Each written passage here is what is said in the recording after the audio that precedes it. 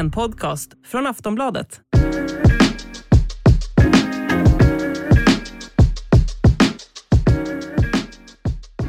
Allsvenska podden är tillbaka den här veckan med mig, Daniel Kristoffersson och Per Bohman. Vi är mitt uppe i inspelningen av Silly TV, så vad passar då bättre med att gå igenom lite Silly Season-nyheter som är aktuella i Allsvenska. Vad skulle du ha förväntningar på den här Silly Season-säsongen, Bohman?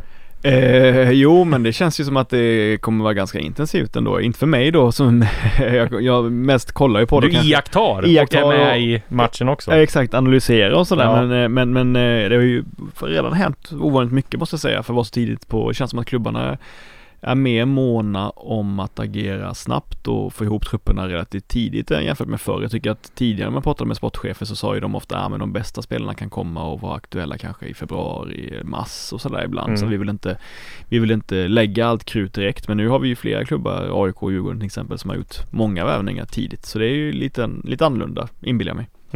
Ska vi börja med den stora händelsen förra veckan som vi inte har pratat om så mycket, utan vi hann inte. Vi spelade in poddavsnittet här precis när det blev, eller dagen innan det blev klart. AIK sparkar sportchefen Henrik Jurelius. Vad är dina tankar om det? Nej, men vi hade spelat in något tv-grej om det då, och jag sa det att jag var överraskad. Jag har sett att andra i efterhand sagt att de inte var så överraskade, men för mig var det en stor överraskning att Henrik Jurelius fick sparken i det här skedet. Inte för att han har varit en fantastisk sportchef för AIK. Han har varit kanske 2+ totalt sett under sin tid där, vilket är väl det man kanske kan räkna med av en relativt oerfaren man liksom på posten. Men utan att det kom vid det här tillfället liksom. Jag trodde ändå att han skulle få en säsong på sig till, kanske ett halvår på sig till. Sen kan det säkert bli bra nu med den här nyordningen, men ingen sportchef är ju klar, och när jag pratade med Manuel då, vd, klubbchef, sportchef nu också då numera, så måste jag säga att han liksom verkligen manade till lugn då, så att jag är jätteerfaren också som sportchef. Jag har jobbat som sportchef i BP och haft den rollen, och jag kan det här och jag vet den här businessdelen och jag är duktig på det, och visst, mycket tyder ju på att de kommer få in en annan sportchef, men han lät ju ändå... Det kändes som han ville ha det, va? Ja, jag minns det som att han var oerhört bekväm med att han skulle kunna hantera rollen under en längre period. Sen kan det säkert bli klar någon imorgon, fan vet jag, men jag upplevde på honom att han, som du säger, inte lät inte helt orimligt att han skulle vilja kanske ha den här rollen också. Nej, precis.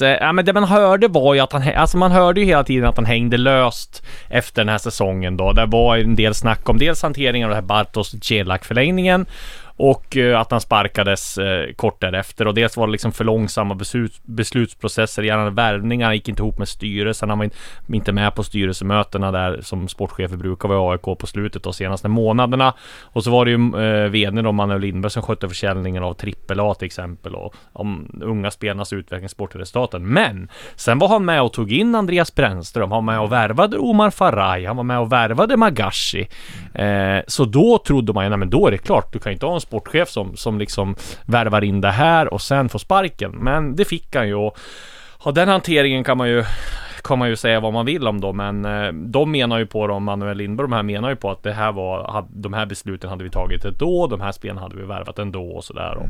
Vad ska han säga å andra sidan? Nej, precis, det går inte att säga något annat. Men man kan ju säga att Jurelius har gjort det, ja men han är ju, där man pratar runt så har han gjort det, han är väldigt lojal, jobbar hårt för klubben, har liksom klubbkänsla och sådar, och gjorde ju en del, ja, men han var ju och med och tog hem John Guidetti, det var liksom ingen snack om det, förlängde med Milosevic, Kristoffer Nordfeldt var med och tog hem Lustig och sådär, så att det är klart att han har gjort väldigt mycket bra och sådär, men sen att de vill ha en annan inriktning då och just de här grejerna, så ja, vi får se om det är rätt beslut då, men ja, för mig kom det också överraskande, inte på grund av, man hörde ju rykten om att han hängde lös, men det som var överraskande var ju att de tog beslutet nu och att han hade varit med och värva så mycket saker innan, så att nej, det får man ändå säga. Sen är man ju också nyfiken på det här, de här grå eminenserna, det här tekniska rådet då, som får allt större utrymme i AIK, verkar det som, och lite efter nu verkar det lite som att man målas upp bilden av att det här tekniska rådet har varit så oerhört delaktiga i de senaste värvningarna och tränartillsättningarna och sådär. Sen så har man hört från andra håll ibland att det var nog ändå Jurelius som var den som mest aktivt drog i Brännström sådär, så att Ja, jag tycker att det känns osäkert måste jag säga. Även för han, Manuel då, ger ett ganska tryggt och säkert intryck och så. Och verkligen verkar sugen på det och verkar ha saker och ting under kontroll delvis i alla fall. Det känns lite konstigt allting i alla fall tycker jag. Men när man tittar då på AIK så finns det ju faktiskt inte så många namn som kan ta över. Jag menar, Seb Larsson är det väl för tidigt för. Han vill väl säkert vara med familjen där först efter en lång proffskarriär och där familjen har fått flytta med och sådär. Han vill nog ha tid för dem. Även fast kanske han skulle vara, ja men sägs att han är ganska bra. Nisse Johansson tänkte jag på, men känns inte som något där namn nu då. Magni Fannberg har ju diskuterats om IK Start. Han har de ju träffat, men jag hörde också att han var aktuell som någon annan roll, så här scouting chef eller liksom skulle förstärka upp scouting rollen och även liksom assisterande sportchef, vilket kanske inte blir aktuellt nu då med tanke på att Jurelius är borta. Däremot så fattar jag det som att han vill ha ganska mycket makt om han ska liksom säga upp sig från start och gå tillbaka till AIK, så det finns väl, han är väl ett alternativ gissar jag. Ja, det man kan säga, jag tror absolut inte det är långsiktigt hållbart att Manuel Lindberg kör både rollen som klubbchef /vd och sportchef. Vi vet ju att en viss, jag ska inte jämföra dem i övrigt som en Mats Gren hade ju dubbla poster under en ganska lång period i IFK Göteborg, och det var ju katastrofalt. Jag har själv berättat efterhand att det blev alldeles för mycket, han klarade inte av det. Nu kan det vara så att Manuel Lindberg har helt andra kapaciteter då än Mats Gren. Det är ju inte otänkbart, men jag tror att man sätter sig i en svår situation om det drar ut för lång tid på tiden att han ska ha dubbla roller. Jag tror inte att det är egentligen någon som klarar av det. Nej, precis. Bojan Djordjic har det ryktats om också, men jag vet inte om det känns som ett bra namn nu och han har varit i tv väldigt mycket och har stark koppling till klubben, men har han någon liksom erfarenhet av förhandlingar och sånt där? Det han har varit svårt att se. Alltså som i ledarroll och så har han ju mest varit ungdomstränare och ungdomsutvecklare, jobbar väl med BP ibland och sådär, och har varit tidigare ungdomstränare i AIK. Nej, det känns ju mer som ett skönt namn att plocka fram med något annat. Så att jag tycker det känns, alltså jag hade någon tanke om nu Lindberg är så jävla sugen på att vara sportchef också, så skulle man ju kunna göra en rokadledningen att Fredrik Söderberg som är vice vd, att han blir klubbchef och vd även för han klarar av det, och att Manuel Lindberg då blir heltidssportchef bara. Alltså, jag vet inte vad det skulle stärka AIK liksom. Sen är det ju snack om att man ska ha flera olika sportchefer och alltså 2 stycken som delar på rollen och har olika ansvarsuppgifter. Någon som kanske är mer fotbollsmässig, någon som är mer affärsmässig och så. Ja, då det känns det mer logiskt att då kanske det blir då Magni Fannberg och någon till. Ja. Så att det ska vi säga det att AIK är ju inte heller speciellt kända för att liksom rekrytera utifrån. Man tar ju väldigt ofta, det är bara kolla på Björn Westström tog man inifrån, Jens till Andersson. Alla har ju haft någon koppling till AIK tidigare, Jurelius, så att det är svårt att se att man skulle bara plocka in en dansk till exempel eller någon sådär. Ja, spännande att se i alla fall. Vi ska gå vidare med silly season-nyheter här. Oliver Berg blev klar för Djurgården här. Skriver på ett långt kontrakt, 4 år. Det var en liten dragkamp där med Malmö FF. I alla fall en kort tid. Men det var väl Djurgården som drog det längsta så åt. Vad säger vi om den värvningen? Jag blev först lite nostalgiskt det här med, jag tänkte på det när det kom ut här med att då Malmö på ett regelvidrigt sätt hade kontaktat hans representant. Så då kände jag att det var så här, du vet den här tapping up-skandalen som var med Ashley Cole och Arsenal och Chelsea. Jag minns att det var en stor grej att de hade liksom kontaktat honom utanför, alltså när de inte fick göra det egentligen. De fick väl böta ganska mycket. Det var länge sedan man hörde om det annars i svensk fotboll, och det Andreas Jeahze förklarade väl det att man har, som sportchef har man alltid kontakt med en svärm av agenter som berättar hur landet ligger hos sina klienter, och så är det svårt att se hur det skulle gå till på ett annat sätt. Det som har varit verkligt illa hade väl varit till exempel om man hade kontaktat klubben som Sané och ändå gått på spelaren. Då känns det jävligt illa liksom. Att man förhör sig om hur det ligger till. Om det nu var så kändes det ju inte som någon stor grej riktigt. Nej, inte jättestor grej i alla fall måste jag säga. Eller jag har svårt att se hur det skulle gå till på ett annorlunda sätt i alla fall. Men Berg i Djurgården då? Vad tror du där? Nej, jag har mycket svårt att säga att det skulle gå dåligt. Jag tror att det kommer bli väldigt bra. Han är, som många sagt, han kan ju vara, jag tror att han skulle passa utmärkt i Findell-rollen om Findell säljs. Mer offensiv då. Är oerhört bra på att hitta mellan linjerna och komma rättvänd. Oerhört bra på att vara spelbar. Springer som en galning. en taktisk förståelse av högsta snitt liksom, som verkligen kan vara tränarnas förlängda arm ute på planen. Skulle också vara jättebra tror jag som i centerrollen, i mer flytande fri centerroll då, säga att Edvardsen skulle vara vänsterytter då istället. Skulle vara jättebra på att sätta pressspelet, jättebra på att organisera sig tillsammans med lagkamraterna. Såklart ingen stor målskytt, men ändå en pålitlig målskytt. Så jag ser honom i flera olika positioner. Och sen som det som Thomas Lagerlöf och Kim Bergstrand alltid tjatar om, eller att de alltid upprepar då, hur träningskulturen, hur viktig den är, att det man gör på träningsplanen är i grunden viktigare än kanske ens tränarnas liksom små taktiska idéer ibland. Alltså det är klart att taktiken är jätteviktig, men ibland så kan man ju höra tränare som säger så här: ja men i vårt uppbyggnadsspel så gjorde vi så, och då gjorde de så, och då kom den spelaren fri, och då löste vi det, och så vidare. Alltså att man ofta gör sig själv till en väldigt stor del av hur det gick i matchen, så att säga. Så är ju inte riktigt Kim Bergstrand och Thomas Lager, de pratar ju mycket om att träningskulturen slår det, liksom, att det är i grunden viktigare. Och i Oliver Berg får man ju en spelare som är så extremt inriktad på alltså extremt målmedveten i sin personliga utveckling också, så att de får ju en person som passar utmärkt in i gruppen, tror jag. Så att jag tycker att det är en jätterolig intern värvning i Allsvenskan. Dels att Kalmar för mycket pengar, dels att Djurgården satsar på en spelare som är bevisad allsvensk toppklass, och nej, jag kan inte säga att det skulle gå dåligt för honom där. Nej. Om vi ska ta lite senaste nytt då, som Christer Mattiasson, BP's tränare som vi skrev om igår här, kommer lämna klubben, och vad jag hörde så gick ut, det var ju så konstigt tur där. Han har ju bekräftat att han har träffat Sirius, och han har meddelat, som jag har förstått, att han vill dit. Men sen så gick han ut på Fotboll Direkt och sa i måndags att jag kommer ha stämt att få bli kvar i BP. Och sen så, vad jag hörde nu, så har han fått sparken av BP, och det var jättedålig stämning på BP's avslutningsfest igår liksom. Och, så att nu får vi se vad det blir då här, om det blir Sirius eller om det blir något annat. Men BP's klubbdirektör Peter Kleve bekräftar för mig i alla fall att Olof Mellberg är ett av namnen de kollar på, och det har vi skrivit om tidigare också, så att vi får se vad som händer där. Men det går ju inte annat än att lida lite med Mattiasson om man inte skulle få Sirius nu heller. Nej, liksom. Samtidigt gapa efter mycket ibland. Ja, precis. Men jag tänkte på det, men för att du har skrivit det i alla fall, jag har hört det på ett annat håll också, men det är ju det, man får ju en känsla av att för BP:s del har det varit mycket, mycket viktigare att behålla den här assisterande Engelmark. Att det har varit, så att säga, prioritet nummer 1, och det kanske säger någonting om hur de, med all respekt, hur de ser på. Men samtidigt så är det väldigt många spelare som han är populär bland spelarna, Chris Mattiasson, och många som har velat haft kvar honom också. Så att, nej, märkligt i alla fall. Men Mellberg till BP vore ju coolt om de löser det. Det hade ju varit höjt Allsvenskan lite. Ja, exakt. Han är ju, det är klart att det var trist att det gick som det gick i HF där men han har ju åtminstone bevisat i BP-miljö tidigare att han kan göra ett bra jobb, och med den typen av grupp av spelare, så att det vore absolut spännande.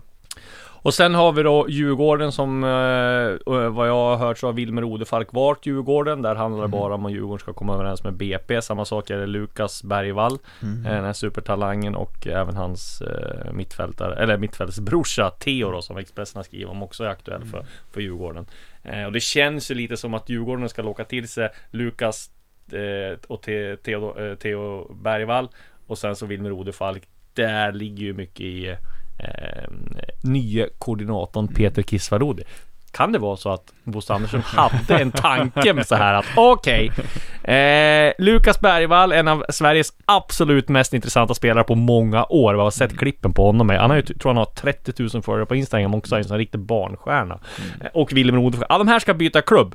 Vi tar deras, han som de känner bäst, och så kan vi slussa honom, eller låta honom locka dem till klubben. Om det var så var det extremt smart, för att det här kan ju, om de skulle få landa den här 3-stegsraketen som de hoppas göra, och som jag fattade så har de väldigt goda chanser till det i alla fall. Både Lukas och Odefalk vill ju till Djurgården. Då känns det som att de har gjort ett väldigt bra jobb. Det kan ju generera många miljoner i framtiden. Ja, Kisvarodi har gått in som en jävla torped här i sammanhanget. Undrar hur hans gamla klubb ser på honom i det här läget. Men de har väl åtminstone satt lite hårt mot hårt BP, va? Att de kräver rätt rejäla transfer-övergångssummor då för de här spelarna. Vilket med all rätt, det är trots allt de som har utvecklat dem. Tror att det blir en dyr affär för Djurgården? Ja, det tror jag väl. Men samtidigt Lukas Bergvall då, att han inte skulle bli dyr. Det är ju liksom en av, som jag sa, en av de främsta talangen som har kommit fram på senaste år. Samma sak med Wilmer Odefalk. Det är klart att de kommer få betala rejält med pengar, men det känns ju som det är värt att kolla på värvningarna som Djurgården har gjort från BP. Jag menar Felix Beijmo fick de ju jättebra betalt för. Jonis Augustinsson. Man kan fortsätta rabbla upp många som helst. Inte mycket pengar det var men han var väldigt viktig för dem. Verkligen. Men jag tänkte på det, jag brukar göra sån talanggenomgång ofta på vintern och sådär, gjort de senaste åren på ganska unga kullar och sådär, och jag har aldrig hört någon som har fått så mycket lovord som Lukas Bergvall, utöver då Rooney Budgie. Rooney är den som absolut fått högst. Men jag menar nästan så att Bergvall anses vara en ännu större talang än till och med kanske förlåt, jag är helt Willot Sveberg. Ja, absolut. Alltså jag menar det, och Willot Sveberg vet vi hur snabbt det gick för honom och sätta sig i respekt i Allsvenskan, så att det är intressant. Samtidigt är det så här också, han kommer som 16-åring.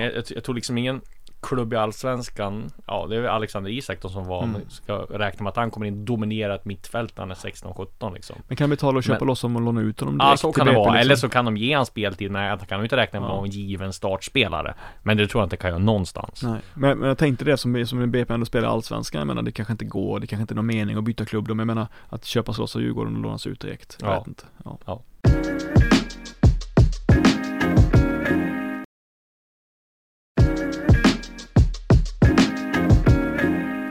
Se hur det blir. Men spännande i alla fall om Djurgården skulle lyckas landa alla tre, vilket de hoppas på.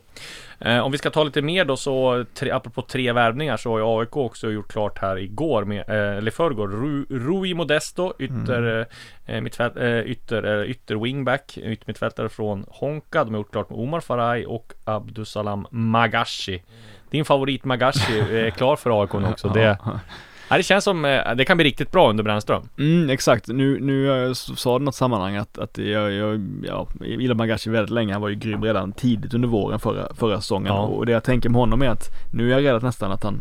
Du är kapten i Magashi-båten. Ja, exakt. För att prata Toto Balutto-språk. Men nu är jag nästan rädd att folk kanske har lite för höga förhoppningar på honom. Alltså det är mycket bra allsvensk spelare, men han är närmare så att säga, han är närmare svaga 4+ än 5+ så att säga just nu. Alltså han kan bli väldigt bra för AIK, men jag tycker att jag menar, med all respekt så tror jag att Oliver Berg till Djurgården är ett säkrare kort trots allt än Magashi till AIK, och då har jag ändå väldigt höga förväntningar på Magashi till AIK. Med det sagt, det kommer bli jättebra. Men det är ju inte att sticka ut hakan och säga att han är ett säkrare kort med tanke på de senaste 2 åren. Nej, precis. Men det kommer nog bli väldigt bra. Sen så gäller det att han får en bra omgivning också, att han lyckas lösa den här innermittfälts just nu skulle det vara Bilal Hussein, han och Jeahze, så är det givetvis bra, men mycket tyder på att åtminstone en av de 2 andra försvinner. Bra. Bohmans Magashi-båt. Du är inte på Twitter och sociala medier, men det kan bli något. Jag tror jag har goda chanser då att få att det är många som hakar på där. Och sen angående Modesto då heter han väl... Han vet man ju ingenting om, men han har gjort så jäkla många poäng. Jag vet, han har gjort det. Och jag tänkte då så här, det är lite sådär, jag tänkte så här, det finns en Albion Ademi-risk där, tänkte jag så här, vad unik är som känner så. Sen har jag ju sett att 100 personer har skrivit det. Ja, är det så? Ja, 100 personer har ju tagit upp det, att det är klart att man... Men det blir också konstigt, bara för att någon gjorde mycket poäng i finska ligan och misslyckades, så betyder ju inte det att nästa person som gör mycket poäng i finska ligan kommer misslyckas. Dessutom helt olika positioner, han är ju wingback, ytterback, så att Joe Mendes är ju skicklig, snabb, följsam, men har ju verkligen inte bidragit med poäng särskilt mycket alls. Vänder ofta hemåt. Nu får de in den här killen då som ju ska vara bevisad poängspelare och kanske ha en ännu högre utgångsposition då. Lite beroende på om man spelar med 3 mittbackar inte och sådär. Så att spännande att följa. Ja, verkligen. Och man ska ta en liten parallell, där kan man ju ta det här med Robert Taylor. Jag vet att AIK fick mycket skit när de värvade honom. Man fick ju inte chanser riktigt under. Men däremot så hyllade ju Hasse Backe honom väldigt och slussades ju bort från AIK. Sen gick det ju riktigt bra för honom.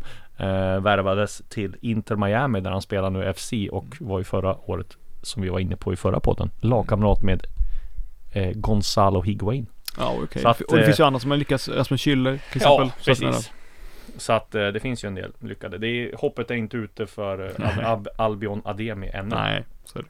Om vi tittar på lite mer namnkunnigt nyförvärv då, som Häcken hoppas få in, så är det ju Matej Vydra som jag skrev om här i tisdags, en gammal Premier League-spelare som gjort 107 matcher i Premier League. Han har gjort 187 matcher i The Championship och är bara 30 år.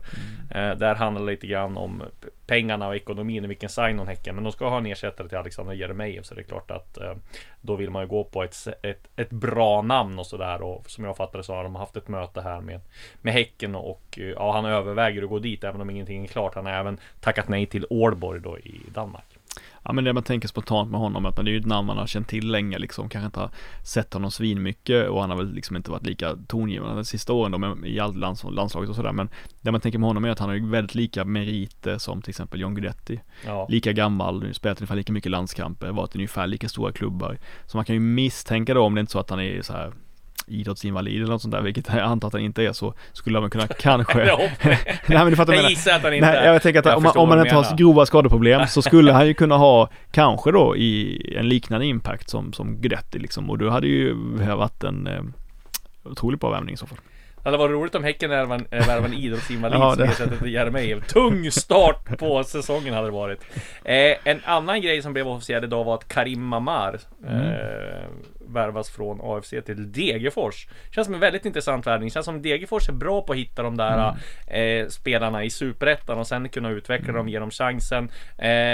Karim Mamar är omskolad till ytterback nu, öste in poäng och mål i AFC och Superettan nästa år. Blir väldigt intressant att följa han i Degerfors.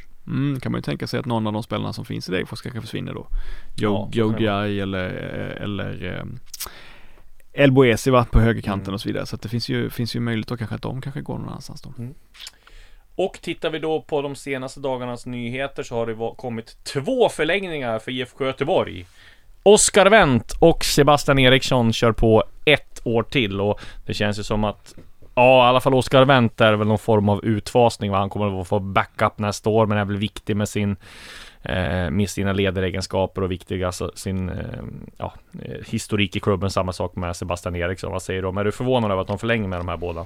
Det har man ju hånats mycket för sin ålder och sådär i Göteborg, men de här känns ändå logiska, va? Jag tror inte de tjänar, eller är någon speciellt dyra värvningar heller, eller dyra förlängningar ska jag säga. Ja, men Sebastian Eriksson tycker jag faktiskt också var duktig. Ja, han var ganska bra under hösten där. Tycker han gjorde flera bra insatser.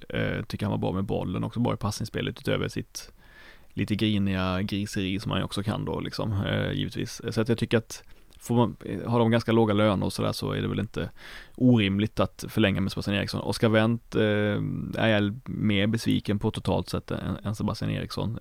Wendt hade jag väl kanske inte. Jag fattar liksom, han har flyttat hem till Göteborg och så, men jag hade inte tyckt att det var orimligt om man liksom släppte honom till exempel. Nej, så. Precis. Och sen så en klubb som kommer att vara väldigt aktiv och som har varit väldigt aktiv på transfermarknaden är ju IFK Norrköping. Där blir det klart med ett 2-årskontrakt på Isan Sevankambo igår. Dessutom så är Oskar Pettersson högaktuell och Lars Friis, den gamla Aalborg tränaren, är aktuell som den som Glenn Riddersholm vill ha in som assisterande tränare, och Axel Kjell har även varit där på besök. Oskar Pettersson hade ju varit en klockrig värvning för Norrköping, känns det.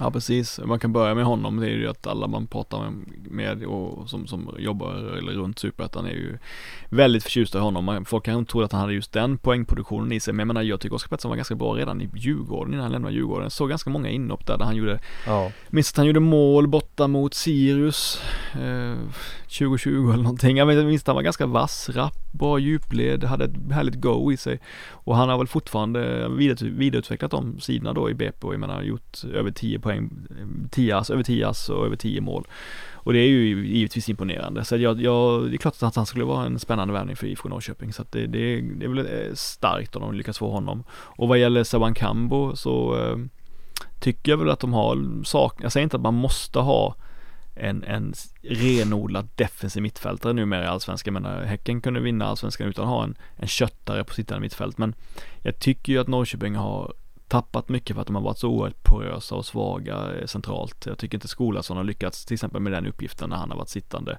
Ortmark har ofta spelat högre upp och så vidare och sådär. Och man har ju Tröjsason där också, man har Sigurdsson. Det är väldigt offensiva namn, och jag tycker liksom ingen har lyckats vara den samlande kraften längst bak. Så jag kan förstå logiken i att ta in Sevankambo, som ju har en oerhörd fysik, lite kantig med bollen men ändå relativt bekväm med den, har bra lungor och så vidare. Så jag kan förstå att man tar in honom, och är också väldigt rutinerad för sin ålder, spelat många olika klubbar. Gör ofta ett gott arbete så att inte så att man blir man jublar direkt, men det känns ändå relativt klokt. Verkligen. Och Lars, för det 2 danskar då som tränar i Norrköping. Ja, exakt. Räckte inte med en. De vill ha in lite mer en som kan liksom göra management by fear ännu mer nu. Eller vad tror du? Jag vet så lite om honom, så jag vill inte säga någonting om honom i början, men det vore det har varit lite för mycket, det har varit så mycket negativt kring Norrköping så länge, så jag skulle tycka det var kul om vi fick lite positiva rubriker och det hände lite bra saker där. Det känns ju som att det var ju ingen slump, eller det är inte konstigt att Riddersson vinner en dansk assisterande i alla fall. Om vi tar det som vi har pratat om det rätt mycket i podden nu sen Sportbladet avslöjade här att det var på gång med DC United om han Jeahze. Nu skrev Expressen igår om att det är helt klart, han går dit. Malmö får Hammarby får 7-10 miljoner och Jeahze får Wayne Rooney som tränare, blir lagkamrat med Christian Benteke. Vad säger du om det här steget?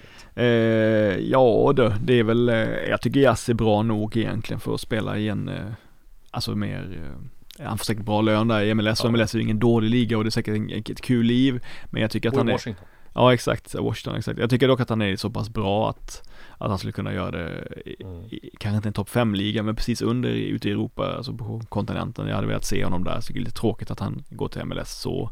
Men det är ju, det är ett oerhört tapp för Hammarby, givetvis. Det är klart att hans eftermäle är nedsolkat på grund av hans eget beteende. Han får skylla sig själv över det, och många tycker att det ändå är bra pengar för en kille som så uppenbarligen inte vill vara där och som har gjort bort sig delvis som han gjorde i somras tillsammans med sin agent. Men det är ju ett sportsligt så går det inte att få in den typen av vänsterback, tror jag inte. Jag tror man får sitta in sig på en liten annan typ. Ja, de har ju ett brasiliansk spår där som de har luftat och sådär, så att får vi se vad som händer. Och sen Pinjas tycker jag är väldigt bra då. Pinjas, han är ju väldigt fin med bollen och så vidare. Han skulle kunna ta den rollen så vidare. Jag tycker dock att han är väldigt på som mittback också, så det är lite synd. Ja. Det som också man kan säga om MLS då är ju att den är ju väldigt på frammarsch, ligan, för att jag tror att 2026 när VM ska gå där så kommer de konkurrera ännu bättre med de här större ligorna. Så att vi får följa det vidare sedan. Du, det var allt för den här veckan. Vi laddar om och sen så hörs vi nästa vecka.